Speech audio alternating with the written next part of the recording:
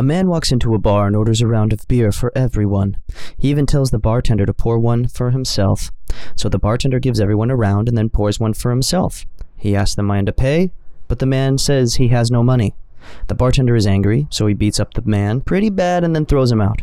The next day, the same man walks in and orders a round of beer for everyone, and even tells the bartender to get one for himself. The bartender thinks the man isn't stupid enough to do the same thing twice, so he does it and asks the man to pay. So the man, again, says he has no money, and again, the man is beat up and thrown out by the bartender. The next day, the man comes back in and tells the bartender to give everyone a round of beers, and no beers for himself. The bartender replies in an angry voice, "What? No beer for me this time?" The man says, "No way, man. You're violent when you drink."